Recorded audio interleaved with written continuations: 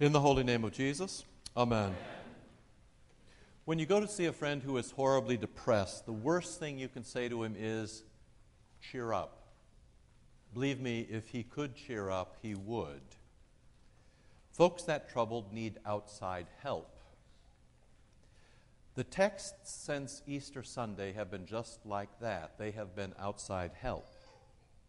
Mary Magdalene, the 2 disciples on the road to Emmaus, the 7 disciples on the seashore, and last week, the man on the mat at the pool of Bethesda. All of them only got better once Jesus went to work on them from outside, giving them eyes to see and ears to hear. Since Easter Sunday, Jesus has also been at work on all of you too. So we have had a long run of sermons bidding you to embrace his gifts, to have a little imagination, to block the static and the noise, to rebel against the pain and uncertainty of regular life, to see deeply and to love deeply and to follow a very busy Jesus into your own very busy Christian lives. But we all get tired, and sometimes we find that difficult, and sometimes we even fail. So how is it that we can carry on in the glory and the love and the unity and the witnessing and the knowing all those wonderful things that Jesus speaks of in the gospel appointed for this day? Verse 20 is a very good start. In verse 20, Jesus is praying for you. Notice that he's not just praying for the apostles, he is praying for all of those who would come to faith through the apostolic witness. That's you. And so it is very comforting to know that on Maundy Thursday, when Jesus was going to face a very difficult death, he spent his time not thinking about himself, but thinking about and praying for all of you. That is a remarkable sign of his divine love for each and every one of you.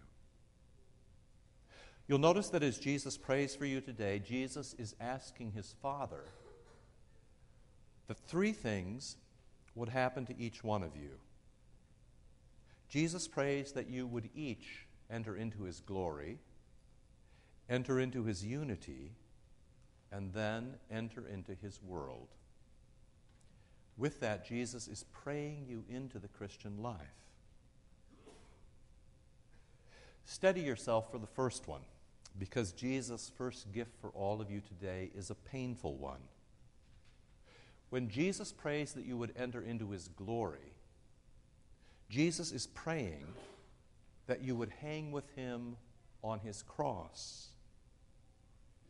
It is on the cross, say the Scriptures, that Jesus finds his greatest glory.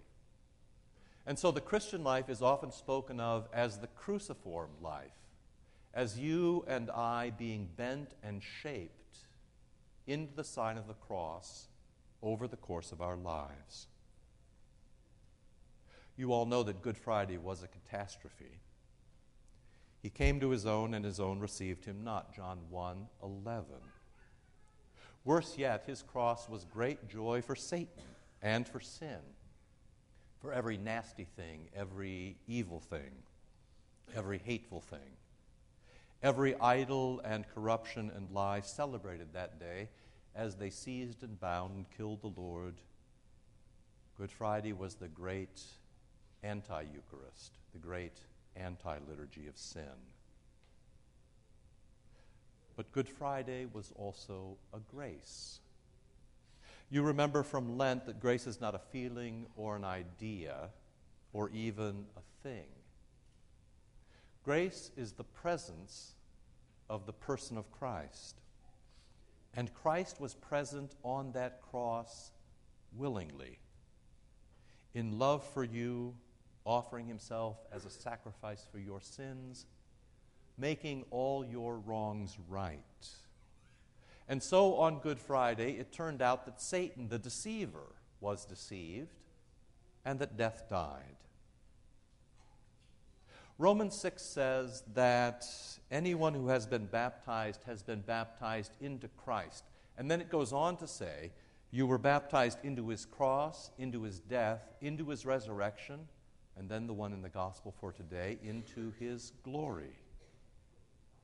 So to be baptized is to share in Christ's personal rebellion against everything that is nasty, everything that is evil, everything that is hateful, every idol and corruption and lie, to rebel against all the things that seized and bound him. And that is your lot too, now that you've been baptized. So whenever you suffer, especially when you suffer for what is good, remember that Christ is there suffering with you, that now Christ is hanging on your cross, so you are never alone and you are never unloved. And at the end of your suffering, and it does end, it always ends, there is resurrection. The second thing that Jesus prays for today is your unity. Jesus prays that you will all be one. Frankly, there are folks gathering in churches this morning all across this country and this world who aren't very good at being one. So how could that ever happen to us and to them? The answer is the same. It is outside help. Oneness only happens because Jesus does it to you. You cannot manufacture it. It is Jesus who makes you one. You remember that when Jesus hung dead on the cross on Good Friday, the soldiers pierced his side, and out of his side came water and blood. That water was your baptism, and that blood is your Eucharist. It is what makes you and sustains you as one, as the church. You are also individual. It's part of the reason you are also successful. You are also different. And in America, that is something to be proud of. Our independence, our don't tread on me, our I am master of my own destiny, I am captain of my own ship, I will decide all things myself, I will listen to no man.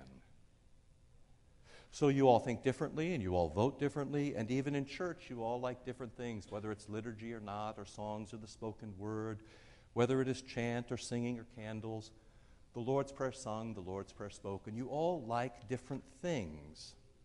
And there is never any way that as a congregation on your own you will be one body, one church, one congregation, or as the scriptures say in Philippians 2, one common mind. It is impossible. You cannot do it yourselves. And I suppose that would be fine if we were just a voting, dues-paying club where the majority rules, but we're a church. And that sort of independence really doesn't answer Jesus' prayer. In fact, our thoroughgoing independence that puts self first is actually Antichrist. So to his heavenly Father, Jesus prays today, I pray that you would make them, outside help, I pray that you would make them one. It's not an empty prayer. When Jesus finishes this prayer, which was prayed on Maundy, Thursday, Jesus then gives them his Holy Supper. He gives them the means to actually be one. The scriptures are very clear. It is the Holy Supper that makes us one. 1 Corinthians 10 and 11. Jesus puts the same body into all of us, and that makes us one body. Jesus nourishes us all with the same forgiveness of sins, and that makes us one church. It is his Holy Communion that makes us a community. It is his Holy Eucharist that makes us thankful with one voice. And it is the Eucharist, then, that sends us into the world. That's the third thing that Jesus prays this morning. Once we have been saved by baptism and nourished by his supper made one, Jesus prays that we enter the world as his witnesses. Jesus prays us into the world so that people would see us but know him. It's a very difficult thing that they would see us but they would know him. How could that ever happen? The world will only see us, the world will only notice us if we are in some way noticeable, if we are in some way different, some way odd, some way strange. So how is it that all of you can be different as you go out of here today? It's actually fairly easy. The world is filled with haters.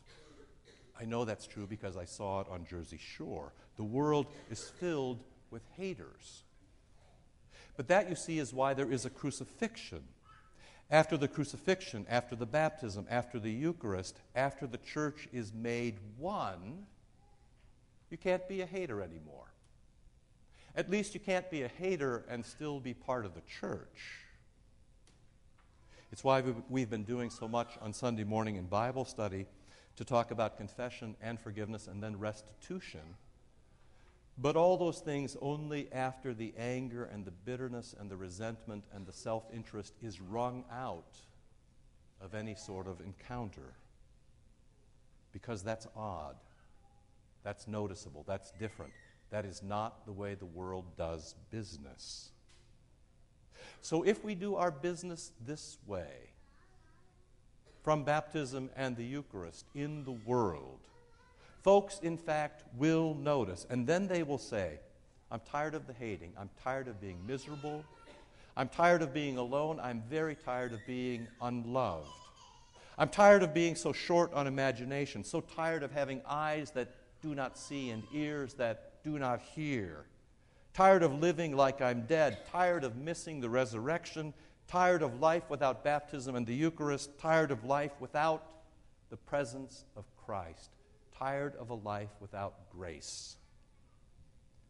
So may I please come with you to church, to Christ, to oneness, to glory, to blessing. May I please have the prayer of Christ and have a full Christian life. And when folks ask you that, then Jesus' own prayers are answered. In the holy name of Jesus, amen.